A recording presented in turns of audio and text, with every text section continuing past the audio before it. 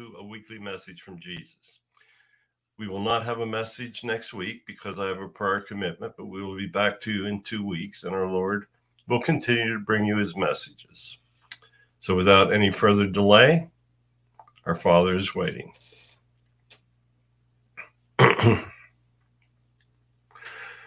Good morning, everyone. Today, I once again return to you to bring you another message. I'm sure that all of you have heard the statement, "My body, my choice." Well, today, the theme of my message is going to be your soul, your choice. You see, both of those statements are correct. It is your body to do with, and that was the way I planned it.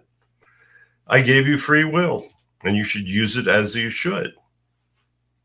But I also gave you free will into how your activities of life will affect your soul when it returns to heaven. And your soul will return to heaven. That's the way of things. I have given humans short lifespans. A human life is filled with challenges. You have to face those challenges. I tell you each week that you are supposed to treat others like you want to be treated. Imagine when your soul was in the womb. Your mother chose to allow you to be birthed. And you've lived a life because of it. What if your mother had chosen to abort your life when it was in the womb? Well, I can tell you what would have happened. The whole life plan that you've planned and lived would not take place. Your soul would have returned to heaven, and you would have had to make up another life plan and return. Those are the penalties of abortion, or, as I told you last week, the killing of babies. Now it's your soul, and it's your choice. I have told you that the killing of babies is wrong. Why do you ever think that any God would ever tell you that taking a life is a good thing?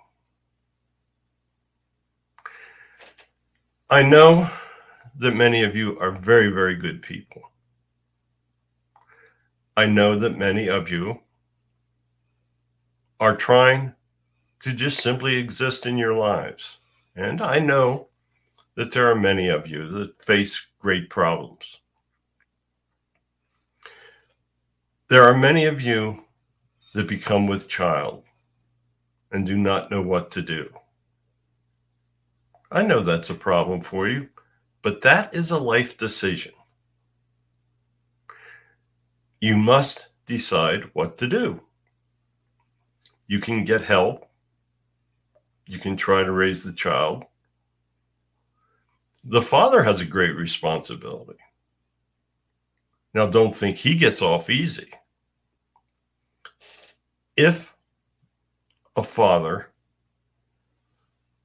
gives conception to a child, that it is his responsibility to take care of that child. If he decides not to help with the raising of that baby, then he is judged accordingly. He does not get off for making a stupid decision. I speak to you repeatedly of the value that a father brings to a family. Now, I'm not degrading the value of the mother. She is instrumental. She spends the most time with the child, and she teaches the child the greatest majority of the lessons. But the father brings something else to the family. His responsibility should be to help raise the child to follow my commands and my wishes. If he conceives the child and accepts no responsibility, that is an unforgivable sin. He will be judged very harshly for it when he returns. So don't think that this is just the responsibility of the mother. Now, I know that there are certain mothers that feel they have no other answer and kill their child.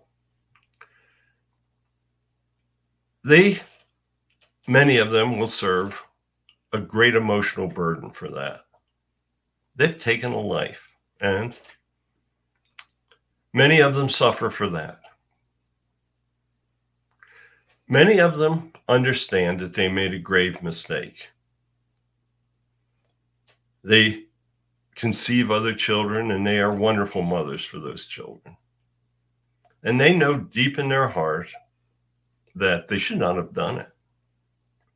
Well, they can be forgiven, and they are forgiven. I don't want any woman out there listening thinking that if she made that mistake and truly understands the burden of that mistake, then she's not going to be judged as harshly for it. When she returns, she will meet the spirit of the child that she killed. I know that there are many children that are waiting to meet their mother, and that can be either a good reunion or a very sad one for the mother. There are many out there that absolutely have no regard for human life. They have multiple abortions, and they think that that's fine. Imagine when they return and they have to face the spirits of 4 or 5 children that they've killed. That's not going to be a pleasant moment for them. It's your soul. It's your choice. I know that many of you will probably be very irritated today because I'm speaking like this. But wouldn't you rather know the truth? If you listen to many on the televisions or on the radio, they're telling you that it's very progressive for you to be able to abort a child. But there's no penalties. Why should you worry about birth control? You can always take a pill and kill the baby or have a doctor do it.